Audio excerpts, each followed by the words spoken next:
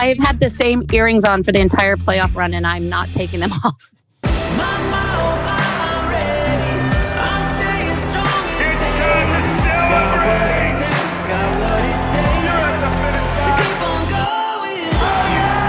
Welcome to the official Run to Remember Memorial Marathon podcast. I'm your host, Kristen Fairs, and we have an exciting lineup of guests this week.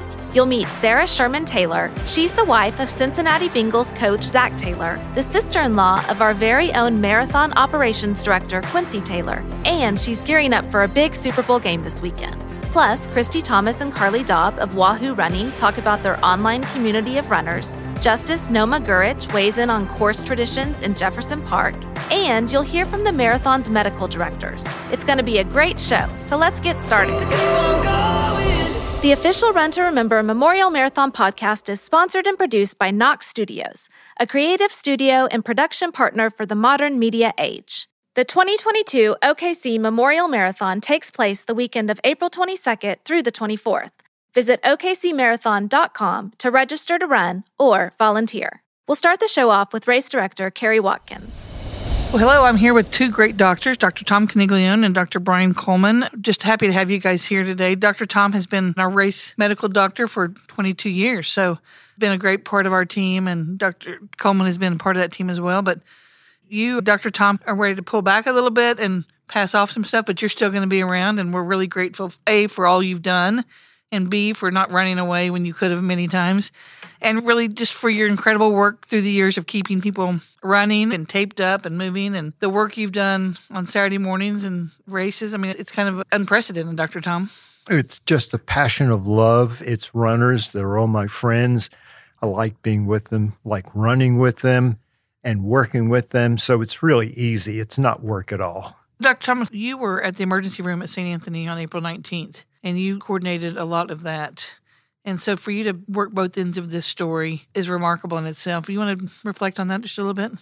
Well, April 19th, 1995, I was at St. Anthony Hospital, essentially the chief medical officer, and I was responsible for coordinating all the care that was done at St. Anthony that day.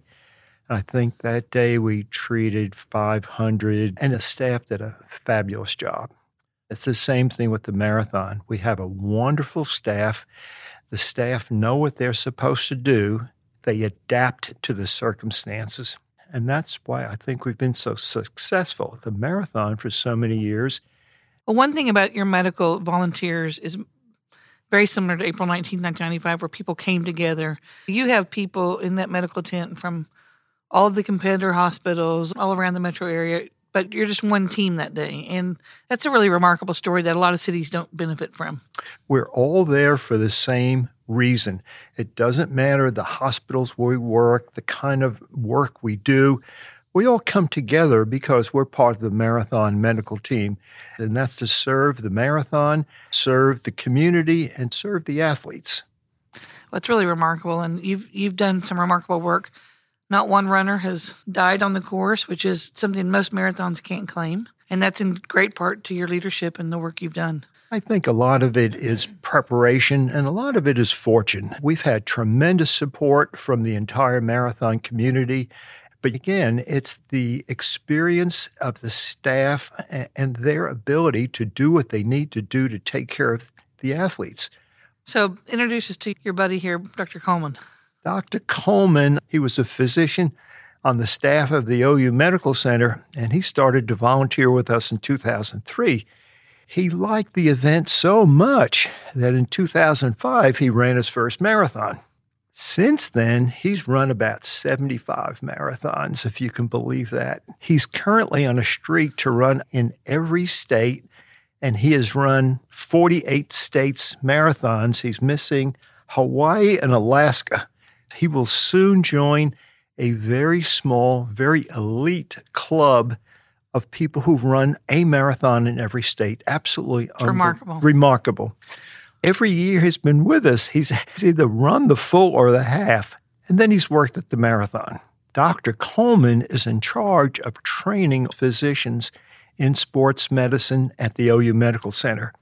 Being a professor at the medical school, he's also on a number of national committees. He's received national recognition for the work he's done. And most importantly, he knows every sports-trained physician in the state of Oklahoma because he trained them.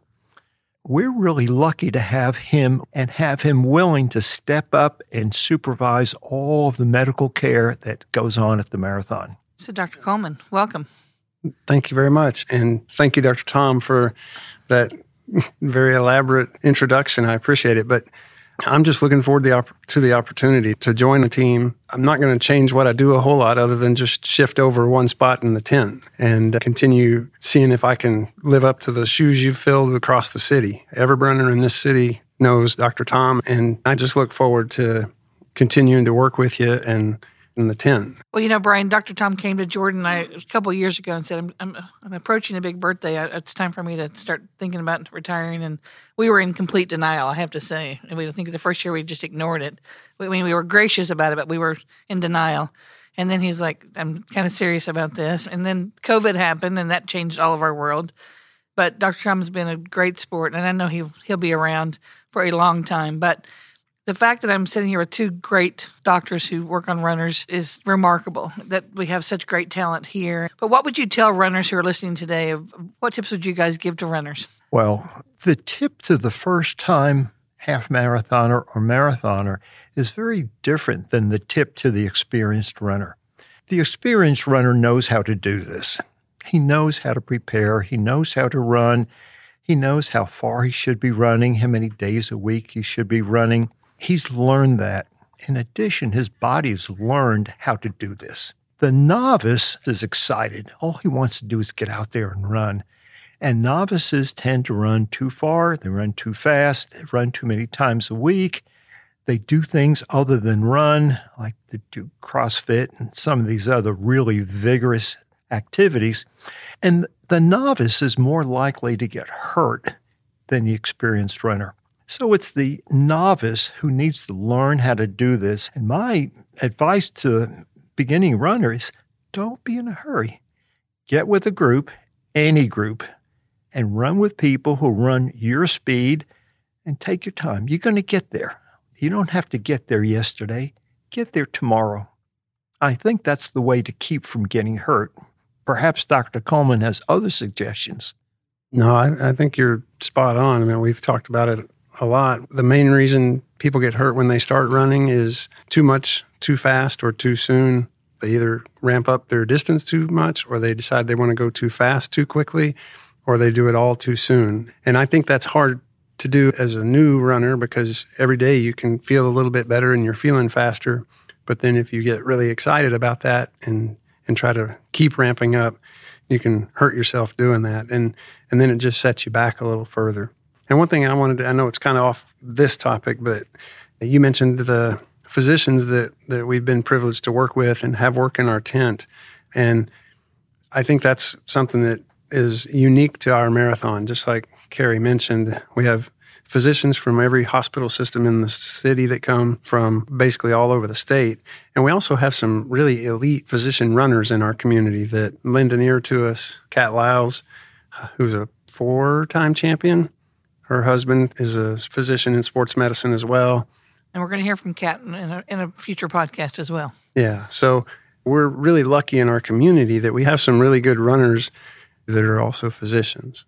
I mean, you really do pull in from statewide. And you have a really robust ER set up at the finish line, I would say. One of the most remarkable I've seen. We've looked at Boston's, we've looked at Chicago's. You guys do it better than anyone I've seen. So if a runner is on the course and experiences an injury, what can they expect to find as far as help? And you guys do such a great job of getting those people back on the course as many times as you can. We have a dozen medical tents, athletic trainers who will deal with whatever your problem is right there on the spot if they can. And they'll try to get you patched up and back on the road. And then if you get back on the road and you have a problem, there are all of the EMTs on bicycles. I think we were the first marathon in the country to have emergency medical technicians on bicycles. So if you make it past the medical tent and you're out there and you're feeling bad, there's always someone on a bike near you. You can stop and they will help you. And you do a follow-up with some of those patients who've been in the tent, which has always been a remarkable touch that we give our runners. Our feeling is that if you get sick at our event, we're not just going to take care of you, but we want to be certain that you do fine after you leave us. It's common for us to track people down just to make sure that they've made contact with a medical care provider or that they've recovered from whatever their difficulty was. Those are some really positive memories because what we've done is we've asked them things and we've quoted some of the things that they've said to us, and we've sent them emails. Learned a lot from them. We've learned a lot from them, and the satisfaction that they've had at our event and knowing someone really cares about what happened to them gives them a very positive experience and helps them identify with our race as one of their favorite races. One of the things you did, Dr. Tom, I think after Boston, is you brought in the trauma team from OU to be ready should anything happen, which was a remarkable vision that you had. Well, in 2013, we had the Boston Marathon bombing. That took all of us by surprise. Boston was not prepared for it, and that was 2 weeks before our event. And it created this panic because, God forbid, something like that happened here. We were not prepared. So within that 2-week window, we were able to mobilize the trauma team from the OU Medical Center, and now they are a fixture at our marathon. We have a trauma team at our races. I don't know if very many other folks that do that. And I don't know of anybody who could do that within 2 weeks. Yeah, it was incredible. So if we haven't scared you off, Dr. Coleman, and you've seen it along the way, but what made you want to say yes to this and step up? As we talked about, you're not replacing Dr. Tom, but you're just joining in and kind of putting the icing on the cake. And that's a good question. After listening to him today, I'm a little more anxious than I was an hour ago. I'm a little more anxious about it than I was an hour ago, but I've enjoyed being in the tent every single year, and it's a way that I've been able to give back. I look forward to continuing that and using it as a service role in the community. I think our marathon is one of the most special ones, and I look forward to seeing how we can continue expanding and making it work more smoothly. Well, you guys are both great examples of the Oklahoma Standard, which we saw in 1995. We continue to see it today, and then the role of the medical world has played the last couple of years has been astounding, and yet they still come and help and give back when they're exhausted and tired working through this pandemic. So on behalf of the marathon and the Memorial and Museum, let me say thank you guys for stepping up to serve. It's most appreciated. I know the runners have a great comfort level with knowing you're at the tent when they need you. So thank you guys very much. Thank you. Thank you. Thank you all. Joining me now for our training segment are Christy Thomas and Carly Daub of Wahoo Running. Welcome, ladies. Thanks for having us. It makes me want to say, Wahoo! That's the purpose. Okay, so let's start by just a little bit of history about each of you. Christy, let's start with you.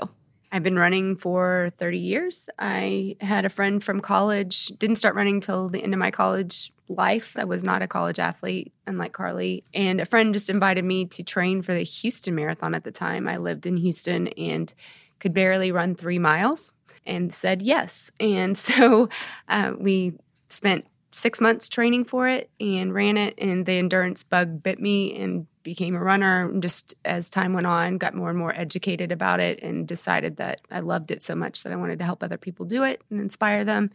And so that's kind of how I became a runner and a running coach. Okay. And Carly, what about you? I became a runner because I was a collegiate athlete. I played volleyball up in Washington State. And when I graduated from college, I thought, I'm going to do the exact opposite of what volleyball is. I'm going to run a marathon, which, if you know volleyball players, we don't like to run. And so I signed up for a marathon, haven't ran any miles, and ran the Eugene Marathon 4 months later. But once again, the endurance bug bit me as well. A year later, living in Eugene, Oregon, flew out and did my second marathon at the Oklahoma City Marathon in 2013. So when I didn't even live in this state, I made it a destination race and came and ran. So what brought you to Oklahoma City? Or I know you're in Norman. I'm sorry. What brought you to Norman? My husband is a strength and conditioning coach for the University of Oklahoma for men's basketball. So we were with the Oregon Ducks, and then we moved to Oklahoma. I thought my running career would be over because you don't hear about running with Oklahoma, but I was living in Eugene, Oregon, the mecca Cracktown, USA. Yes, of all things running. But it's kind of funny. I moved here, met Christy, and my running, I've taken an hour off of my marathon time since moving to Oklahoma. So I've become a greater runner since moving to Very impressive. OKC. Christy, are you from Oklahoma? I am not. I actually am I grew up in Texas, in the Dallas area. So I lived in Houston for 15 years, met my husband there, started having kids. I don't have any family left in Texas. And so since we were having kids, both working, decided to move towards his family, and he grew up in Norman. And so we ended up just funding a move back to Norman and created a life there. And here you are. And you're the co-founder of Wahoo Running. Tell me a little bit about the name. Well, the name has a rich history similar to the Memorial Marathon. I had a running buddy in Houston. Like I said, I started running there, did the Houston Marathon every year, and we ran almost daily together. And if anybody has ever experienced a running buddy, well, running expedites friendships. There's something about the shoulder-to-shoulder, elevated heart rate, the sharing of life. And for 4 years, ran with this one gal named Meredith. And one random Saturday afternoon, a storm rolled off the Gulf of Mexico, and she was struck by lightning in her front yard, which was obviously not foreseen. And when her husband called me and told me that she was being rushed to the hospital, I was, this is a bad dream. There's no way this is possible. But she ended up dying later that night.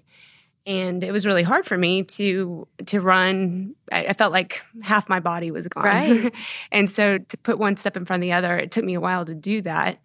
But going backwards, one of the things that we used to do during the marathon or any race that we ran was we would feel ourselves getting too serious, because as we ran together, we did get faster. And the back of the Packers, I don't know if anybody's there or has ever run back there. There's a lot of fun being had. Right, yeah. And I know a lot of the neighborhoods through the Oklahoma City Marathon, they do shots, they have mimosas. There's a lot of that goes on. But as you get faster, people are more dialed into their watch and their pace, and they get more serious and more focused. And even though we were getting faster, we didn't want to lose the joy. So we just started wahooing anytime we would come to a pack of spectators. And so we would yell out, wahoo! And that just became our thing. And we would sign our cards to each other, little notes to each other, wahoo, and then Christy, wahoo, and Meredith. And so when she died, I wanted to do something to honor her. It took me 13 years to do that, to figure out what that was, but it was starting this kids running club. I wanted kids to know running is not just a punishment that you do with whatever sport you're playing. Running can be fun, and it can be a lifetime sport. Here I am now at 51 years old, and I'm still running, and I'm still striving. I'm still trying to push myself to do better, and I wanted that to be something that kids learned at an early age, which is super important to me. So that's where Wahoo Running came from. Started as a kids running club, and then Carly and I joined forces in 2017 and made it official and took it into the adult realm. And whether you're a kid or an adult, you need to be reminded sometimes that we are doing this for fun. Last time I checked, neither one of us are getting paychecks for running a race, and most of the people we train aren't either. So why are you doing it if it's not for some enjoyment? So, and what a beautiful way to honor your friend and to keep her memory alive. It is. It's been bigger and better than I ever imagined that it would be. So, yeah. Wow. I feel the connection to wanting to honor people who have passed on. Sure. So. And that's, what the Memorial Marathon does. And so you guys are mainly an online running group, is that correct? Yeah, so we started with most people getting training plans from us in the Norman, Oklahoma area, but then we started through social media channels, we started attracting people and say, hey, Carly, Christy, will you train me for the Eugene Marathon, or will you train me for other marathons? And we started thinking, gosh, how could we take this virtual and not just keep it close to home? Or how could we get people, pick a race like Oklahoma City and get people to come, have a team come together and race a marathon, have a happy hour afterwards, celebrate together, and then we all go back to our cities. So yeah, we do train people from all over the country. We are mostly virtual now, but in the beginning it started just kind of in Norman. Actually, I was her first case. So she's like, hey, I've always wanted to coach, adults. I've been asked a lot to do training plans. Let me train you for Fort Worth Marathon, and let's just kind of see how this goes. And so I just had a baby, and that's when our friendship really became strong, was we trained for, 12 to 16 weeks for Fort Worth and got to know each other really well. It's kind of funny. We're an unlikely duo, She's an introvert. I'm an extrovert. She's 51. I'm 31. So it's been fun. Just we're so different, but so alike. Sure. Okay. And so you said that you will train people to come to Oklahoma City. So they're coming from other states, I assume. Can you talk a little bit about that? Yeah, so we have local runners that will join us from all over the state of Oklahoma, but also we make it known at the beginning of the year. We pick races that we designate a Wahoo running race. Oklahoma City Marathon, being our hometown marathon, is always one of them. And we encourage some of our runners, come out, because there's nothing like being virtual is nice, but actually being able to be together and celebrate and do the high fives and the cheering and the celebrating with a beer afterwards is just really, really special, and something that you don't always get as an adult. It's hard to find team and that kind of like that feeling of being on varsity sports in high school. Well, we're trying to give that to adults. Come play with us for a weekend, run the marathon. Also doing something hard together, and that struggle of, struggling together, but having your team cheer you on is a really special thing. So we'll have people coming in for this marathon from Dallas, I think also Maryland, some other places across the country. And all of our local runners will most likely do, if they're not doing Boston, we'll probably do OKC as well. And then as far as your program goes, is there a cost to join, or how does your program work? We actually have 3 tiers now. There is the $19.99 a month tier, which allows you just to be a part of the team, be a part of the network. You get access to training plans. You have the opportunity to ask us questions like, hey, I got COVID, because everybody pretty much does or has, and I missed a whole week of training. How am I going to make all that up? Well, first of all, you don't. You don't make up. You keep moving forward. And, you have to listen to your body. One of the things that we're seeing is people's heart rates are really hard to control when they're coming back. And so we bring that level of expertise and also feedback for them to help them train wisely and properly. At that $19.99 mark, we have 2 professionals that are specialists in nutrition and also strength and performance, and they give feedback to our athletes. And then we have another tier, it's $49.99, and that gives you access to our online training platform system that will give you pacing. The one thing that we always encourage people to do is to vary their paces. Most people run too hard all the time. And we want you running really, really slow sometimes and really, really fast sometimes, and sometimes in between. So this platform helps to adjust that for you. So it makes it custom to you as the athlete versus just, this is the plan, you run it however you think you should run it. And then we have one-on-one coaching at $149.99. And we just added 2 new coaches, and they just dive into really watching your running versus waiting for you to come to them with questions. And so you do some in-person running too? We definitely do some in-person running. We have at least 2 times a week we run and then have coffee and food. We always try to end it with food. some time to eat and just have some fellowship. Yes. And so, yeah. Okay. Let's talk about just like specifically your Oklahoma City Memorial Marathon experience. Have you run, and what capacity have you participated? I have ran the marathon 3 times. As I said earlier, I flew in from Eugene, Oregon when I was living in Eugene to run it with my dad. It was kind of a special thing between him and I. We thought we would do it together. My stepmom was a sub 4-hour marathoner, and my dad and I are competitive and athletes, and we're like, surely we'll be faster than her. So we tried 2 or 3 times on different marathons, OKC being one of them, trying to break the sub 4. And I thought flying in from Eugene that OKC would be flat and an easy course. No. It is not.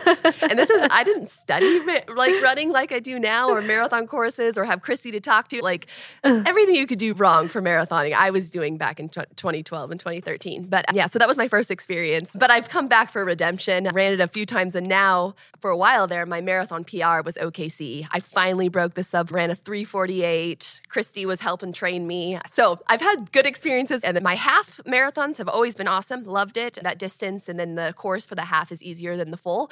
And also, I've been on a few relay teams. When I was pregnant, I jumped on a relay team just so I could still be a part of the weekend. Right, because it's a fun weekend. Yes, I just love the vibe in OKC. And it's easy to get around in OKC. You know, being able to like go run your relay and then still get to the finish and cheer everyone on. And cheer your friends on. Run in with your team. Yep. So. Christy, what about you? What's your experience with OKC? My history with OKC, I've done the half probably 7 times or so. And recent history, I've been a coach and a cheerleader. And which I'm sure is equally satisfying and fun to. It's so fun. Yeah. I love it. I mean, I seriously, I look and I'm like, I love being in this role. I like encouraging people. I like cheering for people. And I usually get on my bike, just tooled around the city and just get on different spots to cheer and encourage and try to be where the pain cave usually is, the entrance to the pain cave to cheer people on and get them through. And so it's been fun, just a really fun time gathering and watching all our athletes come in. And I would say my fondest memories are not of me running, it's of me encouraging and helping people to do their best on that day. Yeah, and that embodies the spirit of the OKC Marathon too, just that, it takes a lot of people cheering along the way and going throughout the neighborhoods. Carly, so you've run Boston several times, correct? Actually, just once. Just once. Okay, this sorry. fall was my first. No. Oh, your first. So I actually got to run it for the first time this fall. What's it like running Boston? It's everything everyone says. It's amazing. The crowd, the people, just like the whole city too. Just kind of like Oklahoma City. Everybody comes out. Everyone's excited for it. Everybody knows it's marathon weekend. It's amazing. I cried at one point, like when the Wellesley girls were yelling in the Scream Tunnel. And I just thought, oh my gosh, I'm doing it. This is it. I finally made it because I did have to take about an hour off my marathon time. I was a 4:20 marathoner back in the day, and I'm now a 3:20 marathoner. So it didn't come natural to how'd you do that? Started training smart. I thought I was an athlete and I could just power through the marathon, but there's a lot more to it than that. So I had to learn how to fuel smartly. I had to learn how to train smart. I had to run 80% of my runs at an easy pace and then 20% of the time pick it up. A lot of that has come from Christy. I thank her because, I was working a little too hard the wrong way trying to run marathons. Right. But once I met Christy, she kind of taught me the right way. And once things started to click, the time kept getting faster and faster. Right. So how do you compare OKC and Boston? I love that both communities come out so big during the weekend and also just like the weekend feel, but they're both very hard courses. I would have thought that OKC, like I said, moving from where I came from, that it would be a flat race and pretty easy. But when people say they're doing the OKC Marathon, I'm like, dang, awesome. Right. It's not just like, a downhill marathon where you're going to get like 5 or 10 minutes off your time from just, that slight downhill. It throws some stuff at you. Christy, what do you enjoy about OKC? Well, I do like how the communities come out and support, and I like that it caters to runners of all speeds. And I do like that it's a challenging course. To run well in Oklahoma City is a big deal. And I do think that a marathon course should challenge you. It shouldn't be easy. Right. If you're a marathoner, you're not leaning into something because it's easy, right? You're going after something that's a pretty big accomplishment to cover 26.2 miles. And so this spring, what capacity will you all be? Will you run or will you coach? We will be coaching. We have a decent group of people running the half marathon and the full marathon. And so we'll be getting them ready, prepping them for the race weekend and being there for them, hopefully after party, because that's always fun. So mostly on a cheerleading and coaching front is how we're showing. I may jump in a relay, but that's to be determined because I could still do like a 5K portion and still get out there and cheer for everybody. Cheer along. So still kind of be a part of it. Yeah. So we're relatively early in the training, early February. What advice do you have for people right now training? Gosh, I mean, the thing that we do more than anything is slow people down. So if you look at your goal distance, let's say you're shooting to run a 4-hour marathon, and that's just shy of a 9-minute mile. Your long runs, the majority of your runs should be at 10 and a half minute pace. You should not be running a 9-minute pace very often. And that's contrary to how most people train. We have a finite amount of time to work out or to get those runs in. And most of us want to feel like we've done something. Yes. We want to feel like we've exerted ourselves. We've demanded something of ourselves. And I think that's what people are guilty of doing is they look at that run and I want to get the most out of that run and then move on. But if you finish a run and you don't think I could do that exact same thing tomorrow morning, you've probably gone too hard. That's kind of a rule of thumb that if you can't wake up tomorrow morning and do what you just did, you've probably gone too hard. So slowing people down, getting them to embrace the fact that they don't need to run race pace every time they go out the door or faster than race pace. I would say that's the biggest thing. And then also, you're not going to always feel like running. Sometimes it takes the action before you get the feeling. You just need to get out the door and make it a goal to run 5 minutes. If I still feel like crud after 5 minutes, then forget the run. Don't do it. The hardest thing is lacing up your shoes and getting out the door. Taking the first step. Or getting out of bed. We are a 5 a.m. heavy running community because most of us are either moms or dads or have careers or have demands that if we don't get it done then I call it my costume party. I'll dress like a runner all day and never get it done. Right. Carly, how would you offer advice to keep people motivated? Right now, I would say it just comes down to consistency, right? You can't rely on your motivation because you're not going to be motivated every single day. So just getting into a routine of just getting on those shoes every morning and just getting out there, trying to get, 5 to 10 minutes in. Hopefully that turns into 20 or 30 minutes and you get your run in. But right now, when you're lacking that motivation, just think about how you want to feel on race day. If you want a PR or you want to see a time that you're proud of, what you do now is going to pay off at the end of April. And so that's just kind of got to be your motivation to get up and get those miles. Very true. Well, Carly and Christy, this has been really fun. I'll have to have a shout of Wahoo when I'm out on the course this year. Before you all go, I would love for you to have our new In Training marathon shirts. I love it. Yeah, it has the new Memorial Marathon logo on it. Thank you. Wear them with pride around the city. Get people excited about the race in April. Of course. These are great. Yeah. We hope to see you there. We'll be there. Wahoo. Christy, Carly, thanks so much for joining me today. To learn more about Wahoo Running, visit wahoorunning.com or follow them on Instagram at Wahoo Run or Facebook at Wahoo Running. Well, I know everyone's excited for the Super Bowl this weekend, and that includes our next guest. Sarah Sherman Taylor is the wife of Cincinnati Bengals head coach and Norman native Zach Taylor. Sarah is also the daughter of an NFL coach and the sister-in-law of the marathon's very own Quincy Taylor. Sarah is a mom, a runner, and we're glad she's able to join us today, along with race director Carrie Watkins and operations director Quincy Taylor. Thanks for being here. Thank you guys for having me. Hooday! Let's get that out of the way. Let's just say it every 5 sentences. What do you think? It is so much fun. Awesome. Hey, thanks for being with us, and what a season you guys have had. We're just glad you're joining us on this podcast the week before the big Super Bowl. Yeah, your life is crazy. Exciting right now. It is. This is crazy. And it is like, of course, every week in the regular season, besides bye week, you'll have a game every Sunday. So I'm like, am I going to be able to last 2 weeks? I don't know. You can do it. Hey, I saw you a couple of weeks ago, and you confirmed a rumor I had heard that you're actually registered and you're going to run the Oklahoma City Memorial Marathon.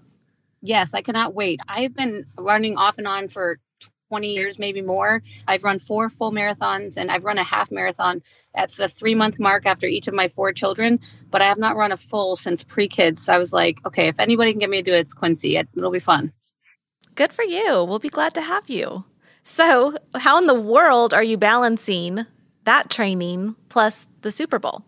Probably the thing about running that has done the most for me in the last 20 years is it's a big stress reliever for me. Like, I'm kind of an anxious, high energy person. And if I'm like so anxious, I'm bouncing off the walls, an 8-mile treadmill run will calm me down more than anything else. So I am a little nervous. I am not going to win this marathon. I have not gone above 8 miles, and I probably should have by this point, but I'm there for fun.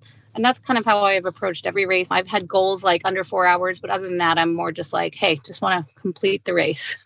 Finish. Sarah, you're like Yes. so many of the moms in our race. I mean, you've got 4 active kids, a very busy husband. You're an active athlete. You're a tennis player. How can moms keep all this in check as you're trying to balance it all out and keep your peace of mind and have a little me time as you run? That's a good one. That's a good question. Over the years when my kids were little and not in school yet, which now they are all 4 in school, so I really have no excuse. Don't tell anybody that. I would sometimes split runs. Like I would do 5 in the morning before Zach went to work and then 5 later on in the day with my boys in like a double bob. I've always run with all my kids in strollers. I just got lucky. I just made them do it and they all never really complained. Over the years too, I've utilized gym memberships and daycare. And if you know you only have 2 hours in the kids' daycare, you guys got to go right up on that treadmill and get going. Do you do a lot of running on the treadmill? I actually probably do more on my treadmill. I have I have a Peloton. It's like running on clouds. Mm-hmm. And right now in Cincinnati, it's covered in snow outside. So I actually like running outside more, but the treadmill just seems to be more convenient with weather. And I can still do it if the kids are home. You've taught your kids to be athletes, and how important really is exercise for the soul and the mind and the body? Why is that so important to you guys? Oh, if my boys are fighting or like, just in bad attitudes, the first thing I say, whether it's January or May or August, is go outside. Just go outside and play. I think fresh air, and that's what I always justified too when I would take them on an hour and a half double bob run in Miami, Florida, and feel guilty. I'd say, okay, they're getting fresh air. They have snacks. They're not sitting in front of a TV. And I think the thing I would want them to say about me in 20 years is just that my mom liked to be active, to be healthy, and endorphins make people happy. Happy people don't kill people. Don't kill people. That's a quote from Legally Blonde. Yep. Why do you two blondes know that? I know. Oh, who doesn't know that? I didn't know that line, but I'm happy glad you people guys don't kill their husbands. That's Yeah. the infamous line. Endorphins make you happy. Yeah. Do your kids run? My best shot will be my Luke. He's my second boy. He's 9. And he plays right now kind of everything. Basketball. He played lacrosse last spring, flag football. But he is my fastest and doesn't seem to like love the sports with balls quite as much as my oldest. So I think he's my best shot is running cross country. Mm-hmm. That's what Kristen's kids do. Yeah. I have a daughter who runs cross country. But that's like my dream. That's so sweet. Yeah, but it's kind of the same thing, Sarah. I pushed her in a stroller, and that was just kind of a time to get outside and get fresh air. And she's just watched me run all these years and finally just jumped in. And she's actually she's 17 and she's training for the full marathon with me this April. Wow. Oh my gosh, that's amazing. And she's going to run a full? She's going to run a full. That is amazing. We are officially signed up, so there's no turning back. Are you guys like similar pace, or will you run it together no matter what? We will run it together no matter what. She could run faster than I can. Let it be said that they left Kristen's husband and her dad and kept running together this past year. We might have left him in the dust, but we won't bring that up on We won't bring that up on this podcast, or maybe we will once or twice. Yeah. That's hilarious. I love it. Hey, what will it mean to you to be back in Oklahoma? We think we'll be having a big parade for you while you're here, too, as we celebrate the champs. But what will it mean for you to be back in Oklahoma, the home of the Taylor family, to run this Run to Remember? This is just so cool. Like, I think back 15, 16 years ago when I first met Quincy. Quincy, what were you, like 8? You guys got married. I remember it vividly because I was living 16 Candles 5 days after my 16th birthday. So you guys probably started dating just a few years before that. Yeah, we only dated for 2 years. So like my memory of you is just like total teen, like braces. And this is crazy. Like you have this amazing job now. And I think it's like one of those, I love feeling things like full circle that I get to come back and run supportive you. It's so awesome. And it's kind of nice. I can stay at your parents' house and your mom can make me that butter cake. And that's probably what I should have the night before, right? Yeah, carbo loading. I will say it's awesome. As soon as I got connected with the memorial and then the marathon, I immediately reached out to Sarah, who I know is a runner, and said, hey, we're having a marathon in April. I would love for you to come run. It'd be so fun. And she, without me even saying anything more, signed up. She was part of like our early registration. So she was Johnny on the spot with that. So appreciative. And we have a kids run on Saturday, so the kids can run on Saturday as well. You can do a little warm up on Saturday and run with your kids. Oh, I love that. So in quarantine, Luke would run with me, and I would like research what's an appropriate amount that like an 8-7-year-old can handle. He would like be able to sprint a mile and then like kind of fade out. But he would run a mile with me, then we'd walk back to the house, and then I'd go for another little run, and he was disappointed he couldn't come with me. But I was always wondering, like I didn't want to push him too hard. But Luke ran with me in quarantine a lot. That's great. We'll send you the stuff so after the ball game you can start. But they can run the last 1.2 miles on Saturday and they can warm up a mile a week or a couple miles a week leading up to the race. And then a couple thousand kids run the last 1.2 miles on Saturday. And it's really an incredible opportunity for them to learn the story and what we're about and to be the future of the running community. I love that. You've run some great races. Talk to us about some of your previous running. You ran 50 miles, I think, in 50 hours. Okay, so when I had run at that time, I think I'd only run 3 of my 4 marathons. I got it in my head that it was getting really trendy, things like kind of go up and down in waves. And at that time, it was just getting really trendy that even people that weren't big runners were doing marathons. So it just didn't feel as special anymore. I like to be the most extra person in the room if possible. So I just got it in my head that I wanted to run an ultra. I was training for the Ultra Cowtown. It's a 50K. So right. I'd have to do the math. I think it's something like between 32 and 33 miles. And during my training for that, the strength coach for Nebraska, I was dating Zach, and he knew I was running that. He got wind that this insane guy named Dean Karnezis was coming to town, and he asked him to come do motivational speaking to the football team. And he found out what day he was running his 50th. He was doing 50 marathons in 50 states in 50 days, and his Nebraska one was in Lincoln. He got talking to him, and it sounded like it was a pretty loose, if you show up at the right time, you can run with this guy. There was 15 of us, just random people that got wind of it and showed up, and we ran I think it was in the middle. It was number 23. But if I didn't have that strength coach of Zach's connection, I would never have known. And luckily, I was already in the middle of training for that ultra. So I got to run with Dean Karnezis and his Lincoln run. So this guy would just then, after that run, get in an RV and go on to the next state. It's the most insane thing I've ever heard. Unreal. He was such a cool, friendly guy. And obviously, he was a faster runner than me. But we pretty much stayed together as a group because he was all about what is going to be my Lincoln experience. So then he ends up writing the chapter in his book about Lincoln, and I'm in it because during that run, I told him about dating Zach and my dad being at that time, he was still a head coach of the Green Bay Packers. So, I get kind of shaky when I think about it. There's a documentary, there's a book. That was an unbelievable experience. He went on to run 24 hours on a treadmill in New York City after that. He's done some crazy stuff, but he was so cool and just such a nutcase, which I love. Is he still around? Yeah. I haven't looked at what he's done lately, but I followed him intensely for 5-10 years, and then I kind of trailed off when you have the 4th kid, you just went treading water, I was doing that at 2, so I don't even know what I can't even relate. Sarah, what kind of crossover do you see between just kind of what you're experiencing right now in the NFL and then training for a marathon? What lessons do you learn in the life that you and Zach are leading that can apply to marathon training? One thing I love about running, and then I always have, and I think it's why I latched on, is I was never the most athletic person in the room. In fact, probably one on the low 10% athletic-wise, but I loved it.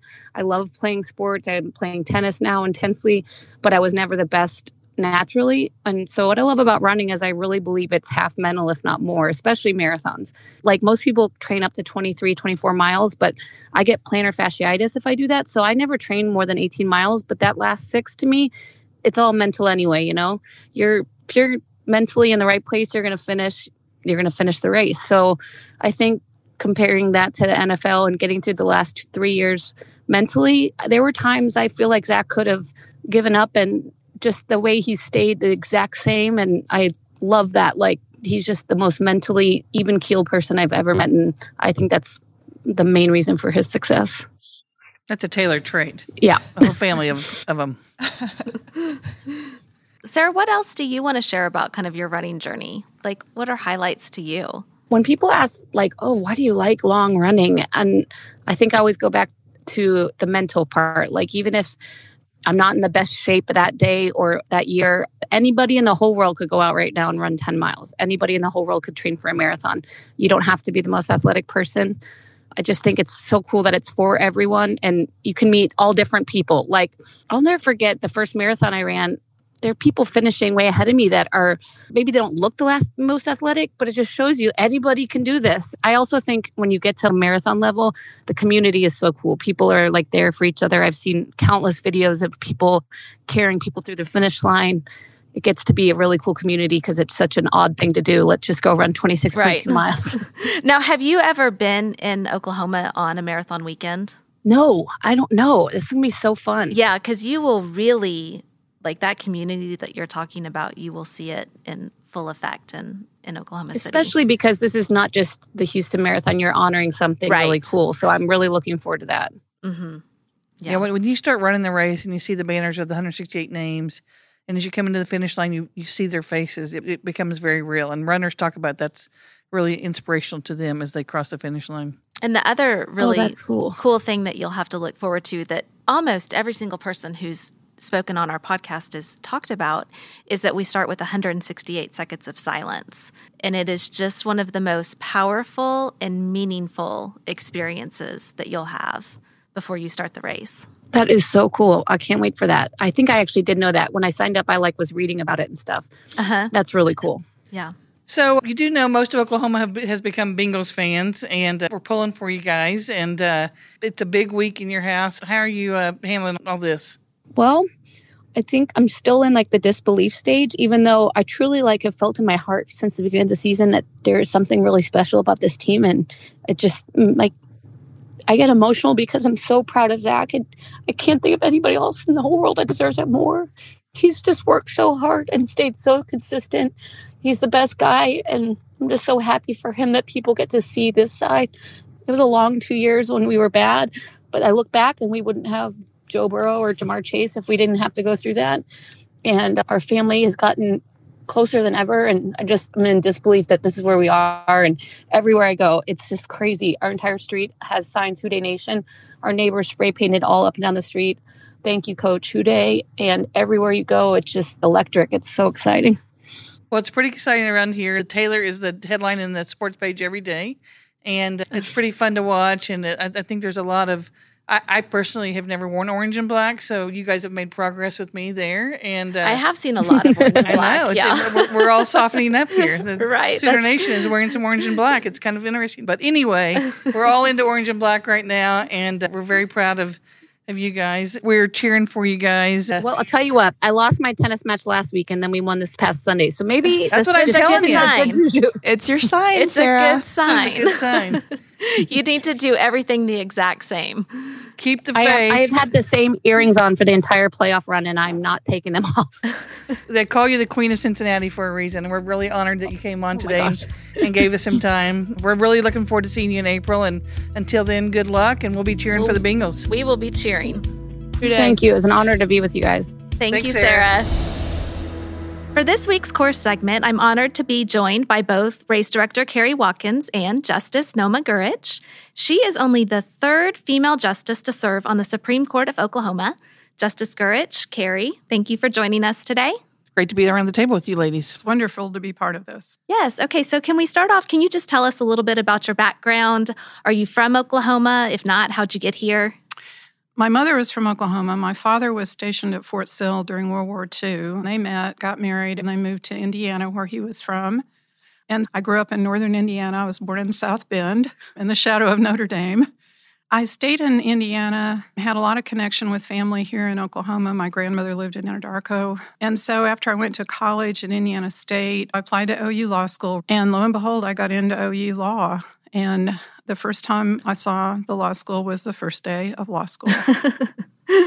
And so now, fast forward, you live in Oklahoma City, and you are here to talk to us about Jefferson Park. So can you tell us a little bit about Jefferson Park, kind of describe where it is and describe the neighborhood for those listening who might not know exactly where it is located? Well, if they know where the Blue Note is, that's Jefferson Park. Our neighborhood runs from Northwest 23rd to Northwest 30th along Robinson. It goes west over to Walker. And a lot of people in multiple family housing. There's a number of older apartments, single family housing, 2 fairly large parks, a good home park. And then we have a little smaller park called Sparrow Park. The neighborhood was a suburb of Oklahoma City, and it was developed by Mr. Goodhome and Mr. Sparrow in 1903. And we are just about 3 blocks off the main drag of the Paseo. So it's really a very interesting neighborhood. Were you aware that you were on the marathon course? No, it never even crossed my mind. And we moved in on April 1st. And on the Sunday morning the marathon ran, we were getting ready for church when we happened to notice all these runners, and we went outside and watched, and there were more and more and more runners. And we checked, and of course it was the Oklahoma City Marathon, and it was just like this epiphany, like, oh my gosh, we're right here on the course. We can't let another year go by without doing something. Were you involved with the marathon before you lived in Jefferson Park? Yes, I was in the first year. I volunteered as a course monitor, and I was actually at the corner of Robinson and Northwest 23rd. I mean, you talk about foreshadowing. I had no idea I was going to live up the street from there. But I ran the New York City Marathon in 1987. It was the only time I ever ran a marathon. My goal was 4.5 hours, and I was 4:43, so I was really close to my goal. Remarkable. One of my I know, that's very impressive. It was, well, I was, half the age I am now, but That's still remarkable. it was such a great experience. I ran with my senior partner in my law firm and one of our associates, and there was a really good friend of mine that was part of our group that went to New York, and her name was Susan Farrell.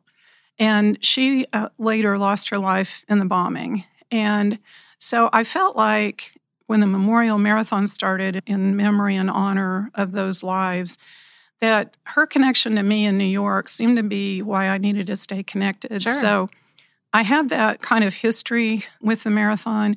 Also, my husband, John Miley, was an OU cross-country track guy, and he actually participated in the 1980 Olympic marathon trials. Really? So he was a real marathon runner. Wow, I didn't know that. That's great. It's a great tidbit. So that's our background. Yeah. And so then Jefferson Park, it's early on in the marathon path. People will pass you pretty early in the morning. So tell me about your planning for the day. So we've done this a few years. Only 1 year since we've lived there was the course slightly off, and it was a block west of us where it didn't come on Robinson. And they went weren't on happy, Harvey. by the way. You weren't happy with that. No, we were not So happy. we listened to you, Justice. We changed it back. Yeah, and we knew that those little funny turns there, it was difficult for the runners. So we were really happy when it came back to our block. I belong to the Downtown Kiwanis Club, and we started doing this as a watch party for the marathon. It was 14 or 15 that we started doing the watch party. It was a year or two before the big storm, so it was probably about 2014, I'm guessing.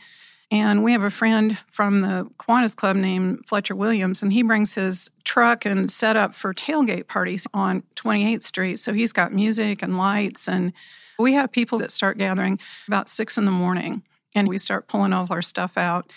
Get out, of course, all the Mickey Mouse hands and get ready for it. And then people start arriving. We try to get people there by the time the first runner is coming through, 7:15, 7:30, that time frame.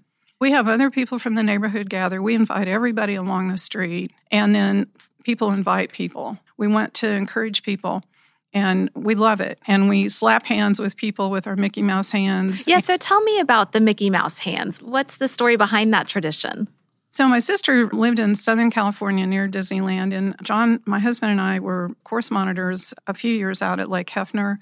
And my sister decided that we needed Mickey Mouse hands because they're white and people could see them, and we could be directing traffic through the lake area when the marathon still was at the lake area. So over the years, we started this marathon watch party, and people really liked the Mickey Mouse hands. So I started getting extra sets, and then people started bringing extra sets, and I now have 9 pairs of Mickey Mouse hands. And do people give you high fives with them? They do. Yep. They do. And when the firemen would come through, we would slap hands.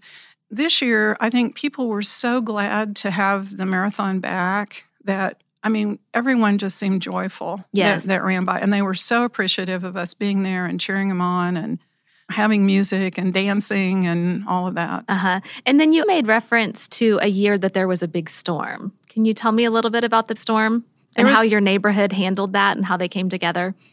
On a Friday evening, we had a huge windstorm that came through, and it took out all of our electricity in the whole neighborhood, all along Robinson and all along Jefferson Park.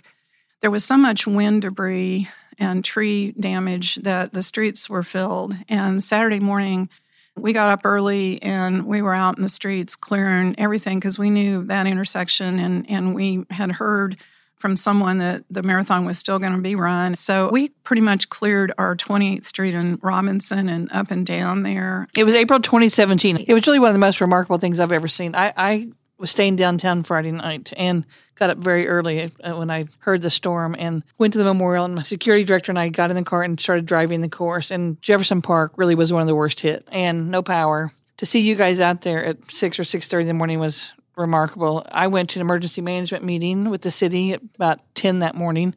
Everybody wanted to make sure it happened. The fairgrounds was out of power. There was a huge event going on out there. The arts festival was underway. They didn't have power. The work OG&E did, I'll never, ever get over. Those folks worked night and day really to get us power and to get the race. Had the people of Jefferson Park not done what they did, I'm not sure everyone would have felt the urgency to make sure the race went on. They were out there cleaning the streets. We sent landscaping crews, everyone we could get to work, all over the course. And Jefferson Park had it done. By the time we got a landscaping crew there, they all had everything cut and piled up. We've got pictures of it somewhere. It really was remarkable. That's amazing. The time I came back from the emergency management meeting, I drove back to Jefferson Park, and I was like, you guys aren't going to believe this, but these folks have this done. And we had decided in that meeting the race would go on with the help of the city and OG&E and so many people. But the work the neighborhoods did, I won't ever forget it. So the year we moved to course, it irritated me too, Justice. And I'm like, these are the people who saved the race when it could have been canceled. Right. And it took a lot of hard work, chainsaws and rakes and shovels. I'll never forget this. I was in an OG&E truck because they asked me to ride with them and show them the areas that were critical.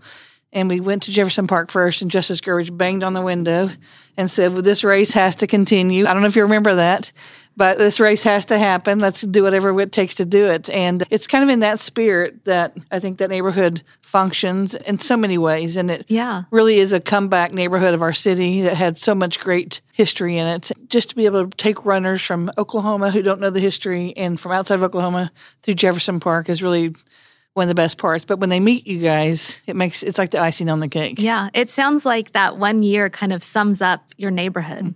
I think that's right, because it did. It took, we had several people with their chainsaws in the park, and we were on the area where we were and working toward the park, and that's kind of... You literally could not hardly drive down the street. That's unbelievable. Everything was then piled up on the side so that we could make sure everybody got through safe. You think about just on a perfect day, all that goes in to make the marathon happen. But then on a day where you have a natural disaster, to have that and have your neighborhood come together to make sure that this race still took place is amazing. You have a very close-knit neighborhood, obviously. Would you say that this race has brought you all closer together? Oh, I think so. I really do. We know that it's coming through. We talk about it. We plan for it. Yeah, it gives us a purpose. And what's your just absolute favorite part of race day?